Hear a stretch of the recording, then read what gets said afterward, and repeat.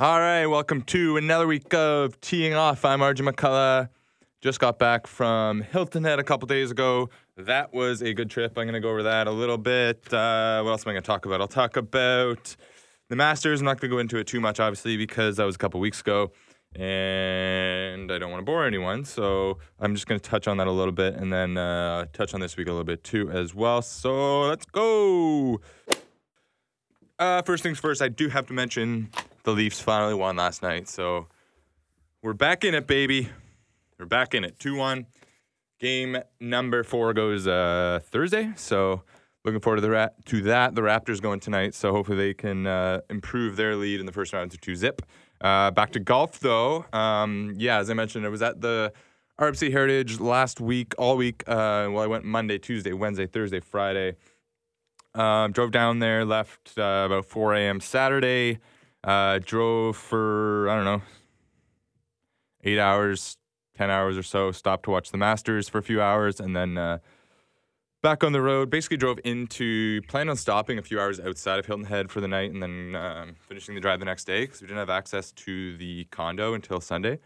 But just kept driving through because we were making good time. So we got a hotel in Hilton Head, and then Sunday just went to the new place once we got it, and it was nice. I stayed there with my mom. My mom went with me for the week. I went last year with my girlfriend. I went with my mom. Had a lot of fun. It was a good time. Drive went well. The weather when we first got there wasn't the best. Monday and Tuesday, as if you read my blogs, you'll see that. Quick side note, I would ask anyone that's listening to this, do please read my blogs from the week. I think it's some of the best work I've done. Still getting hang of the podcast thing, obviously, but I think writing is sort of my strong suit, and I got a lot of really good interviews. I'm not going to put them all in here because that'll take up a long time, but I'll drop in a couple of my favorite ones. Got some big names, but on the week I spoke to Corey Connors. He's a Canadian guy, really, really nice. Actually met his fiance on the last couple holes we were following on Friday, hoping he would make the cut. Because he was so nice with his time with me earlier in the week. And a couple weeks ago, obviously he was in the lead going into the final round at, I believe it was the Valspar when Paul Casey won, but Tiger finished second. So he had a bit of a tough weekend then. But he kind of popped on my radar then. And not going to lie, that day I was rooting for Tiger, not him. But since meeting him and following all week and then walking a few holes with his fiance, they're just the nicest people. You would never know that they're millionaires. I don't know if Corey's a millionaire at this point, but he's well on his way. He stopped and talked to everyone. He signed autographs. He was really, really nice at the time. They took a picture with me. So I couldn't say enough nice things about Corey. Another really good, nice Canadian. I spoke to David Hearn about his time broadcasting the Masters. He had some interesting things to say about that. But Nick Taylor, he was donating $500 for every birdie and $1,000 for every eagle to Humboldt. Yeah, I decided to do this week for every birdie. It's going to be $500 to the GoFundMe or charity, and then $1,000 for eagle. So hopefully make as many birdies as possible. He only ended up making – he missed the cut, didn't have his best week. He had 4 birdies total, so $2,000. In a week that he made no money, he's donated $2,000 plus all the other expenses. So really, really nice gesture for Nick. He's actually in the field again this week in San Antonio. So I'm not sure if he's going to be doing that again, but just a really nice gesture from him. I spoke to Ollie Schneider-Jans.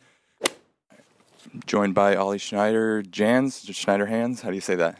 Schneider-Jans. He's just finishing up his Monday Pro-Am. Do you prefer to play the Monday Pro-Am or the Wednesday Pro-Am? I always play the Wednesdays this year, so the reason I'm playing this one is I took 3 weeks off, so I wanted to kind of see the course a couple times, and the weather doesn't look good tomorrow. Okay. So I've always wondered, I'm going to say you have majestic hair, but why no hat? I just stopped wearing a hat when I quit baseball. When I was a kid, I didn't like seeing the bill, and it just kind of became my thing, and I wanted to keep it going. Okay. You were born in Dallas, yeah? Yeah. Were you like any of the sports teams out there? I was born in Dallas, but my family's from Boston. I lived in Boston briefly too, but grew up really in Georgia. So I'm a Boston sports fan because my whole family is. Yeah. Yeah. Okay, so are you a Bruins fan? Because I'm from Toronto and we're about to play, so I don't know about that. But okay, so you've had a pretty good year. You had 11 cuts, 5 top 25s. At the Waste Management, you came third. What's it like with that crazy crowd there in contention? Yeah, it's really fun. It's a crazy tournament. I really like the golf course, and it's kind of one of those weeks that you just gotta stay focused and enjoy it and kind of embrace it because it's different and the people are crazy. I think Saturday was the wildest day I've ever been on the golf course, so it was a great week for us. You turned pro in 2015. What have you learned the most? Like, what's been the biggest learning curve from joining the PGA Tour?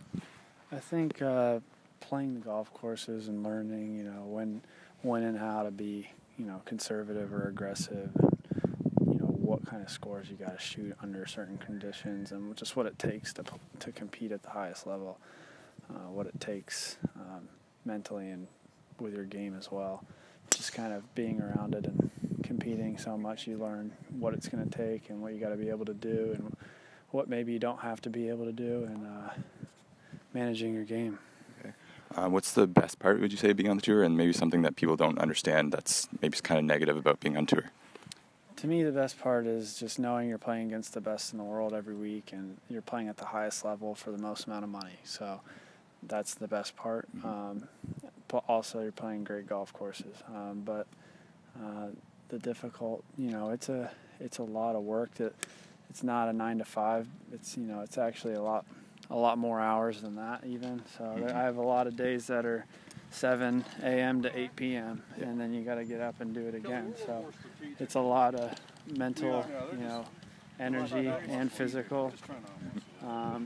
But if you balance your weeks on and off, I really, really enjoy it. I get excited to get back out here after a couple weeks off. How'd you get into golf? When did you first break par and kind of think, oh man, I can actually do something with this? First got into it, I was 12, and I was able to have huge improvements my first 2 years, and I was able to, shoot really low scores within about 2 years of playing, breaking par all the time, and at my home course and type of courses, back home I was shooting really low in the 60s and stuff, and I just committed myself to doing this with my life. So kind of as soon as I decided I was going to do this, it's kind of been the case. Okay, awesome. I'll try and wrap up here. If you could win one event on tour, what would it be, and where does this event rank in terms of your favorite events? I would love to just win any event and get my first win anywhere would be incredible. The best tournament I could win on tour would be the Players' Championship. Okay.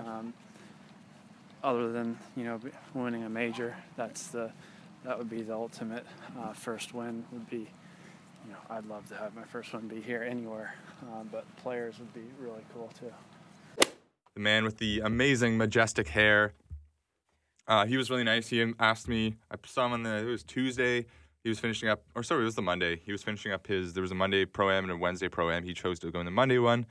So I saw him finishing that up in the ninth tee. I asked if I could speak to him after his round for a few minutes, and he said, just come do it now. So I popped in the ropes and asked him a few questions while we were walking down the fairway. That was a lot of fun. And yes, as I mentioned, his hair looks just as good, if not better, in person. It's molded to his head. It's very, very nice hair for Ollie. He said he doesn't wear a hat because he doesn't like the look of the brim in front of his eyes. But I mean, if you got that kind of hair, you're not covering that shit up. So yeah, I also spoke to Martin Keimer. Super nice. Super nice, just as everyone says. His accent's nothing crazy in person. You were in the Masters last week. What were your takeaways from that? Well, I think this year was playable because it was such bad weather on Saturday or Friday night already, so I think it was very doable, especially over the weekend. But it was nice to see, Patrick Reed winning. The way he played, he really deserves the green jacket, I think. Mm-hmm. With this weather, any thoughts of bringing out the surf this week? You like to rock that scarf? Well, no? hopefully it doesn't stay like this, that we don't need it this week. Okay. What do I got here? So I haven't been much on the PGA Tour this year. Have there been injuries or just playing on the European Tour? No, I had a couple of injuries, so I had to take 4 weeks off prior to the Masters. So now I'm gonna play a few more in America. I play this week, next week, and then Charlotte and TBC Sawgrass. Okay. You have kind of adapted to the U.S. a bit. Do you have any favorite sports teams or anything you love over here in the U.S.? Well, I like to go to NBA games and ice hockey. I like that. I've never been to a football game and never been to a baseball game. So the football game is still on my list. Okay. I'm Canadian, so I'm happy to hear you like hockey. Sounds good. When did you get into golf, and when did you first know you were going to be pro? And I'll leave you with that. I started playing when I was 10 years old. My dad, he introduced me to golf, my brother and me. And then turning pro, I was pretty sure about it when I was maybe in 2003, 2004. Then I played a qualifying school in 2005 in Europe, and then I won the first stage, and I played quite decent. And then I thought maybe I could do a living out of that. Kevin Tway, David Hearn I mentioned, spoke to Stuart Sink. That was a bit of an interesting interview because at first he was on my list of guys that I wanted to talk to.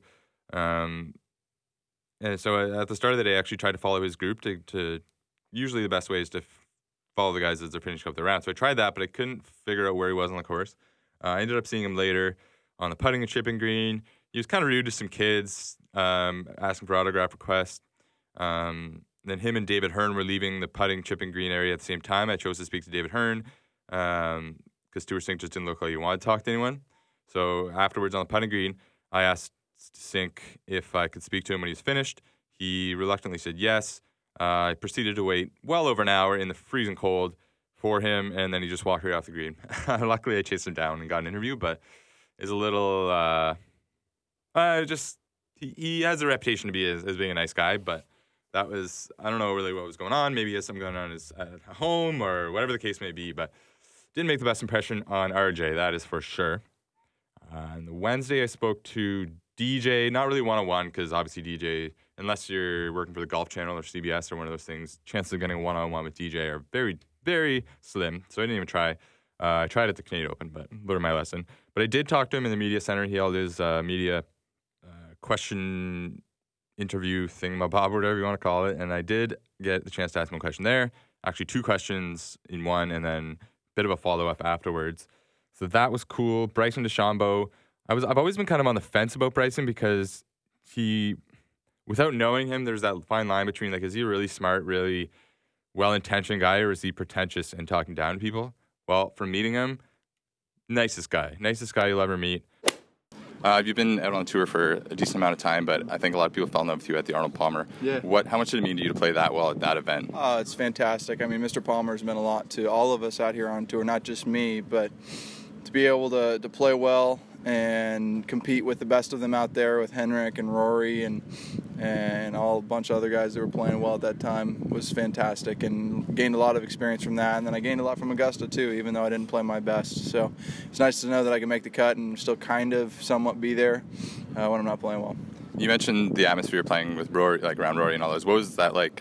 Was it a lot different with Tiger in the mix? Were all those huge guys in the mix? 100%. And having Tiger back kind of is pushing us to play a little better, even though he's still working to get back. It's a lot tougher competition now. I think we're all learning so much with all the new technology out there that we're able to incorporate into the game so much more efficiently than 10, 15 years ago. Speaking of equipment, you famously, all your clubs are the same length. Can you just explain a little bit behind that for people that aren't as like huge golf fans? Yeah, they're just all 7-iron lengths. Just think of every club as a 7-iron with just different lofts. That's kind of what I do, and I perform quite nicely with them, play well. Awesome. How did you get into golf?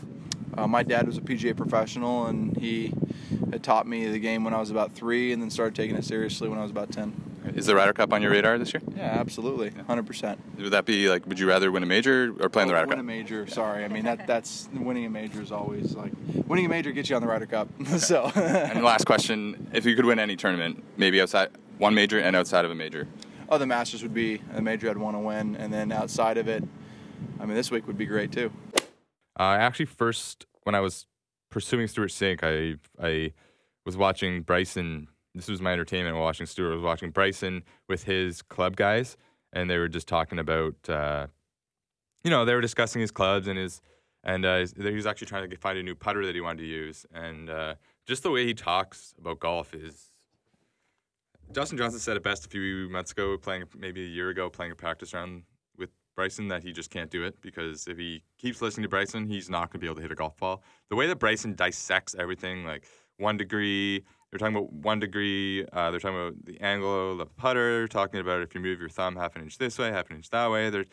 He literally thinks of everything. His caddy carries around, I don't know what it is, but it's this top, like a, best way I can think of it, it's almost like a small like dreidel thing, and they stick it into the green, and it measures the slope and everything all the way around the hole, around the green.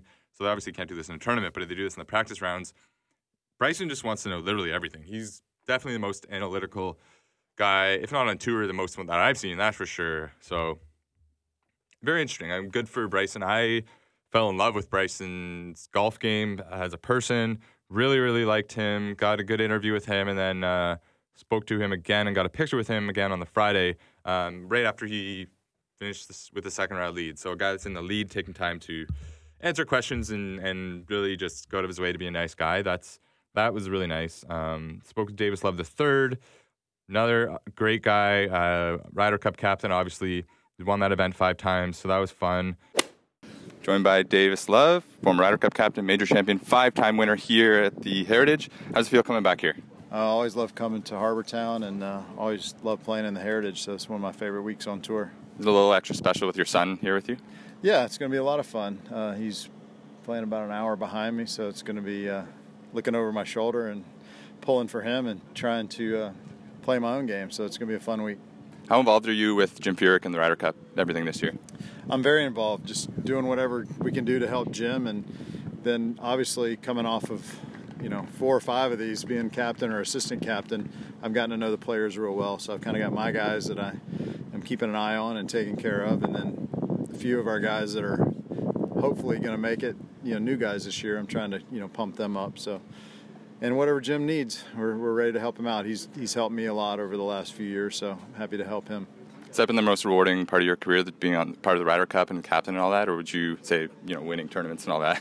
Well, the most rewarding is being a part of a team. The guys that, if they played 1 or they played 22, like Phil Mickelson, it's an honor to be on the team and be a part of it. And, like we brought David Duval in one night in Hazeltine, and he talked to the team, and, he's always going to be a part of our team because we won and lost together, and he's a great fighter on international competitions, and so it's always nice to be on the team, be a part of it, and then to be captain makes it even more special. I remember reading about that. That was right after Brandel made those comments and David came in and all that. Is there anyone on the U.S. team that maybe is a little misunderstood? Patrick Reed kind of comes to mind, but you've spent a lot of time in the room with these guys. So is there someone understood or something about the PGA Tour that maybe guys just don't understand that aren't on it? I think all of our top players over the years have been misunderstood one way or another. Tiger or Phil or David Duval.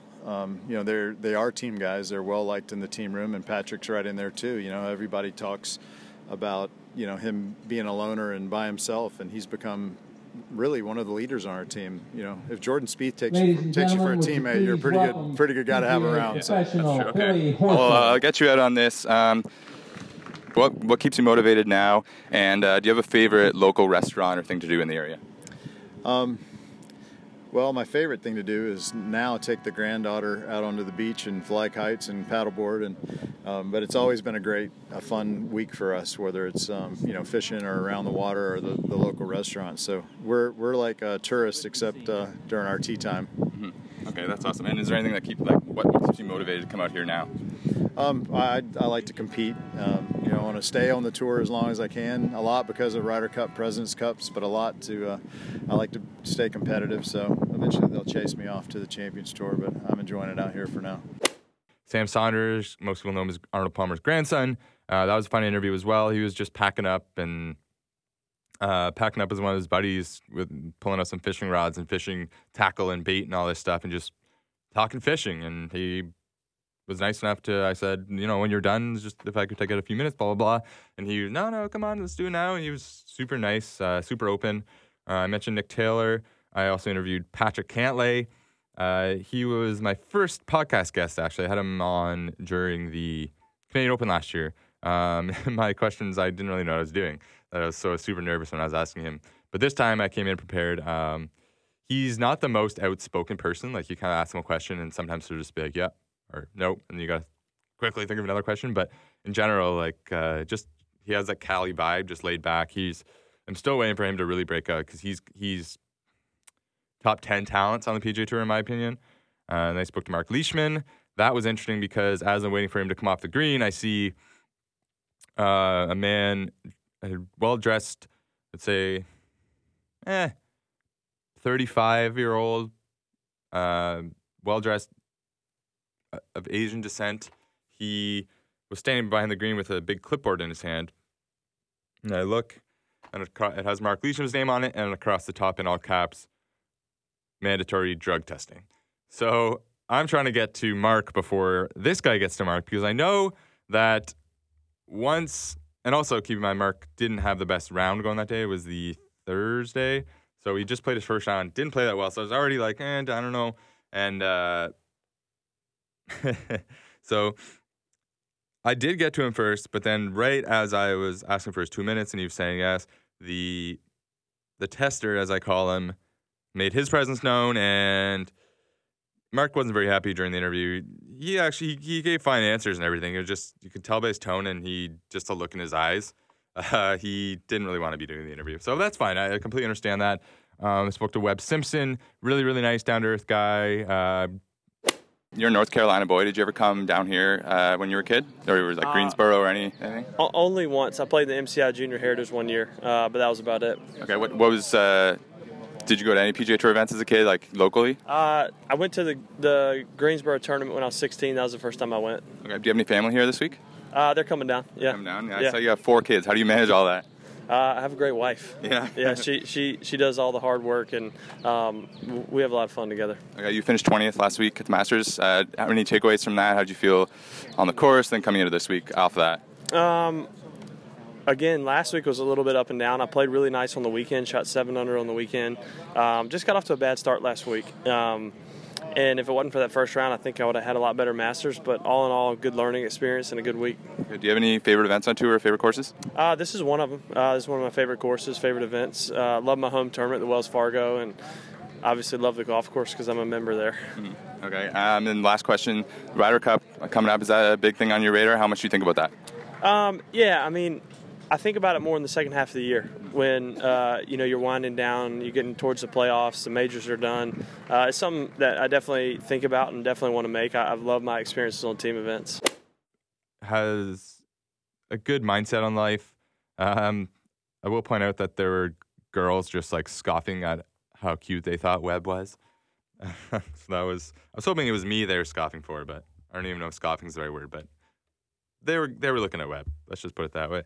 Anyways, then on Friday, I talked to Bryson in the media room, but it was more about I wanted to get the fan experience, the course experience, what it was like to be there for the week. It's one of the favorite tournaments of the players, and it's one of the favorite tournaments of the fans, and it's one of the best courses on tour. So I really wanted to document that. So if you wouldn't mind indulging me in just taking like 20 minutes to read my blogs from the week, I would recommend starting on Monday. There's lots of little funny storylines, lots of videos, lots of pictures, lots of audio, good stuff. Like I said, I'll drop a few of those little quick interviews in here for the podcast for people that didn't have a chance to read the blogs. But if you do, I would really appreciate that. Love any feedback as always. Moving on from the RBC, well, I should probably mention who actually won the event. Bryson was leading after 36 holes. I was really hoping he was going to win, not only because he's a nice guy, but I also put a bet on him earlier in the week because he was impressive in his practice rounds, so that almost paid off, but it didn't. The winner went to a playoff between Siwoo Kim, you'll remember him from winning the Players' Championship a couple years ago, and Satoshi, I'm probably going to butcher this name, but Satoshi Kodaira, Kodaira, Kodaira. I don't know how to pronounce his name. I've never heard of him. I didn't even want to look it up because it shows I'm a huge golf nerd, and I didn't know this guy. I've never heard of him. From just outside 20 feet, Satoshi Kodaira with the birdie on the third extra playoff hole at Island at Harbour Town Golf Links. And that young man from Tokyo, Japan is extremely happy. After the event, obviously looked up kind of who he is. He is pretty well established on the Asian Tour, and he has won a bunch worldwide. He's a top 50 ranked guy worldwide. So it's not, when you look at it in that perspective, it's not completely shocking, but I did not expect that. I couldn't say I saw the guy once a week. Bryson and Luke List finished a shot back of that in third. Would have been nice for the event if one of those guys would have been able to pull through. But that's okay. I'm happy that Ian Poulter, he was winning going into the final round. It really looked like he had the game and the mental fortitude to win this event. And I was just like, of course, friggin' Poulter is going to win. Going to go Reed and then Poulter, 2 PGA Tour winners in a row. My least favorite 2 guys on tour. But Poulter collapsed, having 5 bogeys on his last 9 to fall out of it. So that, if nothing else, that made my week. I mentioned I'm going to talk about the Masters. I'm not going to go into it too much. I've been ripping on Patrick Reed a lot over the last 2 weeks. Need one more perfect read.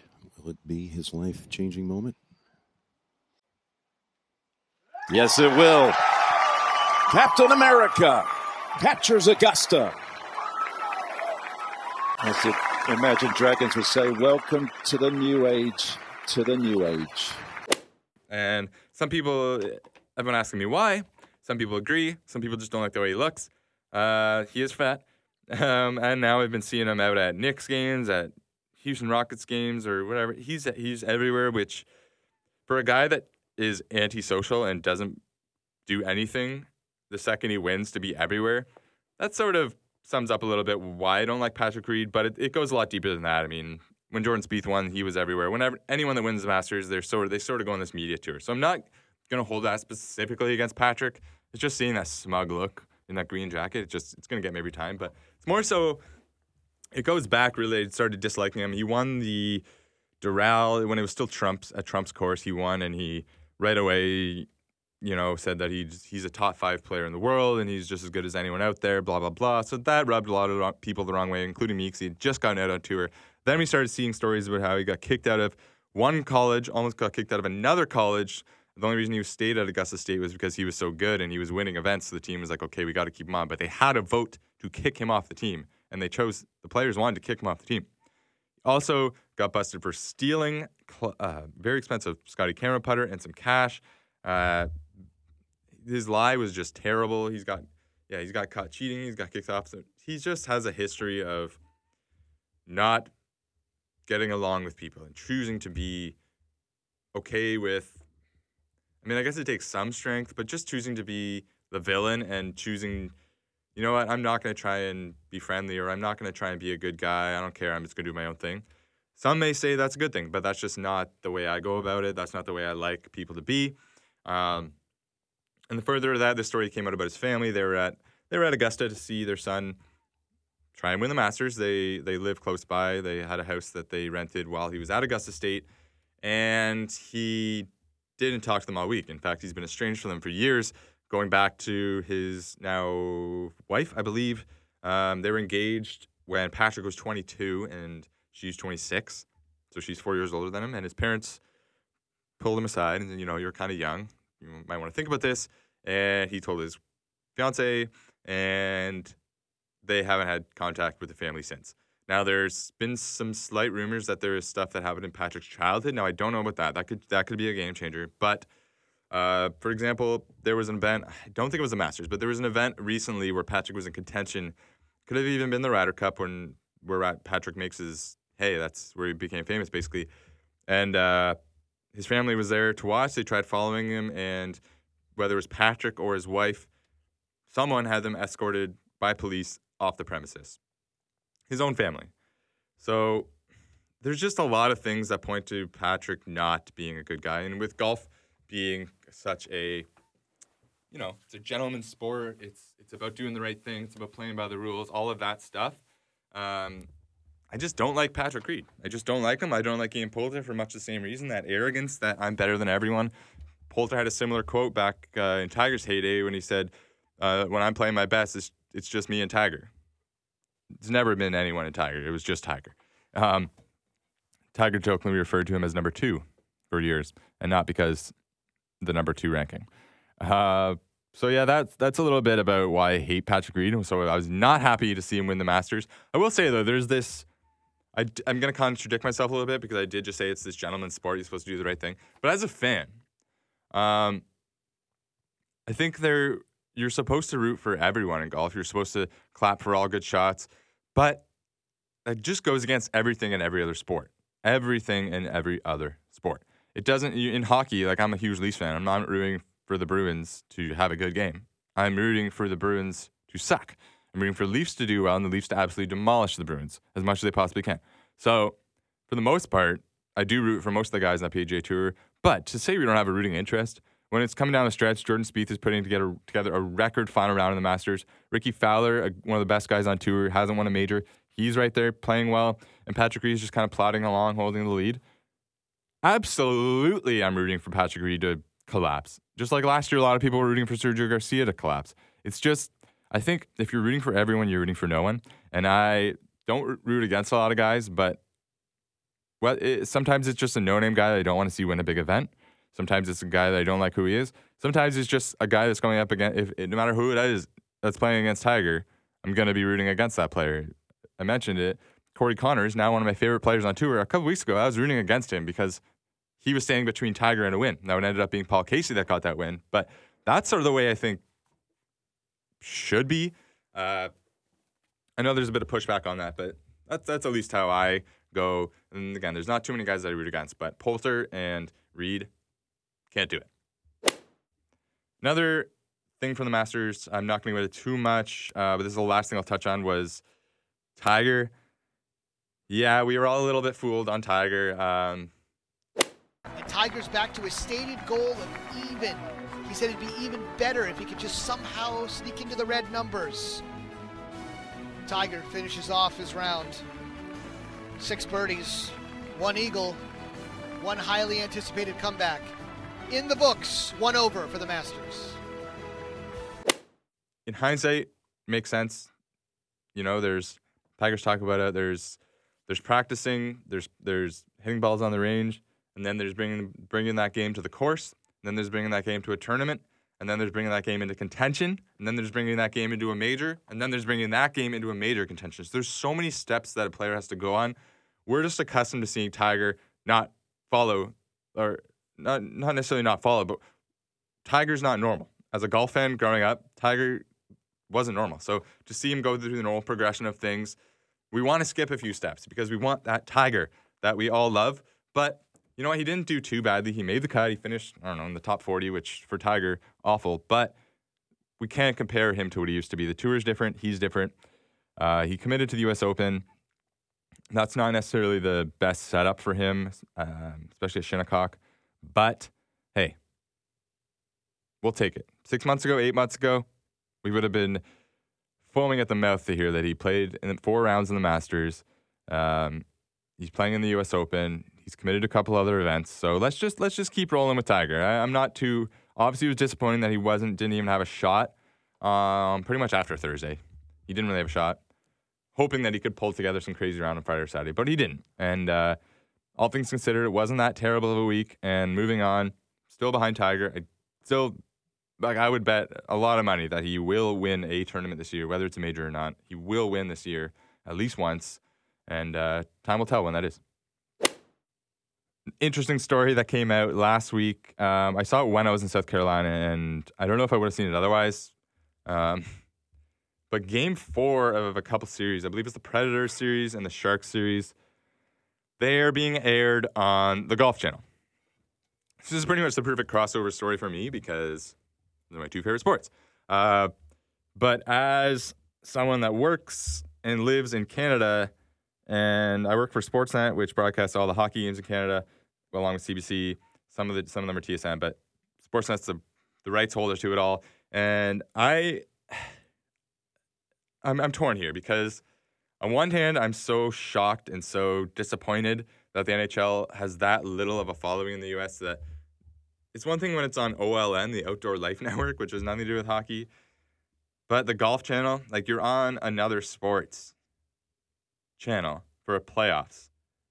I mean, there's not really any positive that you can take out of this for the NHL. Are they going to be on the NFL Network next? Because a lot of people watch the NFL Network. I mean, I just don't get it. I mean, where in their meetings did the NHL did they decide that they're going to do this? It doesn't make sense. And the only thought I had was, okay, well, there's other games at night and the other hockey stations are going to be taken. No, they're not. They're none of the other NHL Network. NBC, they're not showing games that night. They chose to put these games on the Golf Channel. And, I mean, I just don't get it. There's going to be disappointed golf fans because they're going to be wanting to watch the Golf Channel and they're going to have to watch playoff hockey. There's going to be obviously disappointed hockey fans because they're going to be wanting to, they're not going to know to look on the Golf Channel unless they see it somewhere. Luckily, the local broadcast will pick it up. So if you're in San Jose, Anaheim, Nashville, or Colorado, you're not going to have to do this. But I mean, the rest of the U.S., that's like, so I was just, when I was in South Carolina watching the games, I would have to ask, can you put the Leafs game on that TV? I believe it's on NBC. I said, whatever the case. I can't imagine going into a bar and saying, hey, can you put on the Preds game? It's on the Golf Channel. Like, it doesn't compute. But luckily, not my country. I learned that a lot last week, saying to myself, hey, it's not my country. Another thing coming out of the tour is that Jay Monahan, the PGA Tour commissioner, he wants legal betting on the tour. I couldn't agree more with this take because people are betting anyways. It's not like people aren't. What better way? We've seen a lot of rise in the young people watching golf because of daily fantasy sports, DraftKings, things like that. I can't imagine being at an event and being able to put down a wager there. Standing behind sitting in the skybox or whatever you want it, behind the 18th green. They can have like tablets. Pick player in a group that you think's gonna shoot the best score on this hole, whatever the case may be. Add a little horse racing bit of it into there. I don't think they're actually thinking of going that far with it, but I mean, the sky's the limit. I think the fact that the PGA Tour commissioner, he just got in a few months ago, he's done a lot of things that are progressive, and I like this move. I think it's sort of a no-brainer because people are, as I said, people are betting online for these things anyway. So if you want to make it legal betting on tour, I'm all for it. Fox Sports, they've been the rights holder for the U.S. Open the last couple of years. Sort of mixed reviews, whether it's strange personnel, I guess you could say, on the broadcast. A moment that stands out to me is they had Greg Norman on, which this isn't a strange personnel moment, but they had Greg Norman on the year at Chambers Bay when DJ collapsed, giving it to, not really say collapse, but 3-putted on the last hole from like 8 feet to hand the title to Jordan. And the notorious choker or guy that's given up big leads in majors or knows how it feels, if nothing less, knows exactly how it feels to have one slip right through your fingers is Greg Norman. And they didn't even ask him about it. And he was sitting right there in the booth. They have Joe Buck calling it, which I'm actually not going to lie. Everyone is really, really hard on Joe Buck. Everyone hates Joe Buck. I feel like I'm the only person in the world that doesn't mind Joe Buck. I don't love him calling golf, but I respect him, and I think he has a good voice, and I don't mind him calling baseball at all. I think there's certain times in big moments where he doesn't exactly capture the moment, but we're seeing here, I'm noticing in the playoffs with hockey, I mean, there's not that many iconic broadcasters anymore. We didn't lose Bob Cole, knock on wood that we don't, for a long time.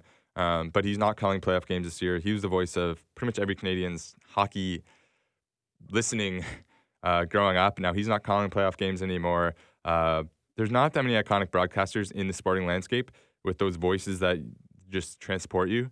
I'm not saying that Joe Buck is, but I do like his voice, and I don't mind him.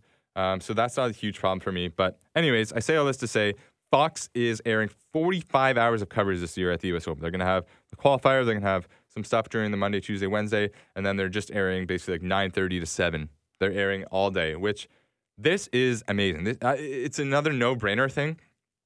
Almost like Fox is responsible for the shot tracker, which is amazing. It's the one great thing that's come out of these Fox broadcasts, and they do it like everywhere. The Pro Tracer on the ball where they hit the tee shot, you see the line, and then you see on the side of the screen where it's going in reference to the hole. So they're airing all this coverage, which after the Masters, when you couldn't turn on, I mean, luckily it had online streams, but when you couldn't start watching coverage, network coverage, which you can only watch specific groups, you couldn't watch the actual tournament until 3 o'clock every day. I mean, come on, that's ridiculous. Guys are teeing off at 9 a.m. Big name guys in the majors, and we got money on them. You got rooting interest, and you can't watch till 3 o'clock, and you have like a 3-hour window to get all this in. Way too much being missed. Way too many people complaining. So another sort of no-brainer move, but it's really, really good to see this is going this way, and hopefully Fox doing this will push other networks to do it. Not often that I praise Fox, but hey, can't complain about this one. One more brief thing until I go into this week's event. This week is I just want to mention. So Brooke Henderson won. I did already mention Nick Taylor doing the donation for Humboldt, and Brooke Henderson won her 6th PGA Tour event on the weekend in Hawaii, and she dedicated the win to the Humboldt Broncos and the victims of that horrible, horrible bus crash. 6th win on tour. It's really amazing, and I really couldn't have done it without Britt. And you know what? There's also been that really bad accident that happened a couple of weeks ago, I guess last week in Saskatchewan, and you know I just tried to stay strong for them, and you know I'd like to dedicate this win to them as well. So that's really nice to see Canadians doing this. Very, I'm going to say typical Canadian, but I think we can all agree that as horrible, horrible, horrible this tragedy was, the one silver lining we've seen is just how amazingly Canadians can come together. All right, this week on the PGA Tour, we have the Valero Texas Open at TPC San Antonio. Just trying to pull out my email now because I have my picks and all that stuff. Bear with me for a second here. Anyways, while I pull that up, this week's event is the Valero Texas Open. It is at TPC San Antonio in, yes, San Antonio, Texas. There are 6 out of the top 30 players in the World Golf Rankings. Kevin Chappell won this event last year. He was on my spreadsheet, but I took him off late. Not because he was mean to me last week. Actually, I respect him just giving me a straight up no last week. But just because he missed the cut and he didn't look like he was playing very well. He has a good history at this course, but didn't look like he was playing too well. So going through the field, the stats that I think are going to be important this week. It's a relatively long course. Again, some par 5s. Things like that. So I think strokes gained tee to green. Well, you know what? I'll just put it in my blog because I can't think off the top of my head of all the important stats. But I crunched the stats, the cuts made recently, recent strokes gained, recent finishes, tournament strokes gained, tournament history, whether or not guys have Texas ties. Yeah, so my top 5 guys this week, number 1 definitely is Luke List. He stands out in all categories. He's number 1 in my stats ranking. I had 7 categories in my in the stats, and he's a top 10 in 6 of them. He's first place in 2 of them. He's made 12 out of 15 cuts this year, 8 straight. He's gained 28.64 strokes gained recently in his last 5 or 6 events, which is very impressive. Recently finishing 3rd, 24th, 7th, and 16th. That 3rd last week was a stroke out of the playoff. And at the tournament, he hasn't fared that well. His top in the last 3 years is the 29th, and he does not have Texas ties. But, I mean, Lucas just looks poised to come in here and at least put up a top 5. Charlie Hoffman's my 2nd pick. And then, I mean, it's pretty spread out after that. I like Cheston Hadley. And then 2 Texas guys, Ryan Palmer. Palmer's not playing that well lately, but he has really good history of this course, and, of course, he's a Texas guy. And then Beau Hossler. He's played well recently, and he's a Texas kid, so I like him. Some more dark horse guys, Keegan Bradley, Jamie Lovemark, Keith Mitchell, Kevin Tway, and Abraham Answer. Abraham is a Texas guy, so 3 Texas guys in my 10, and some others. I will have a blog out with much more details on why I'm picking these guys, what the ski stats are, more information about the tournament. Didn't go too in-depth this week just because I wanted to get all stuff off my chest from RBC and talk freely without having to look at notes and all that. So that it will be about it for this week's podcast. Sort of just shot from the cuff this week, a few quick notes, but hopefully you enjoyed listening. Follow me on Twitter at RJMCCULLOUGH. Let me know what you think. Hopefully you read those blogs. If not, read them. Let me know what you think on those too. And thanks for listening to Teeing Off. I'll talk to you next week.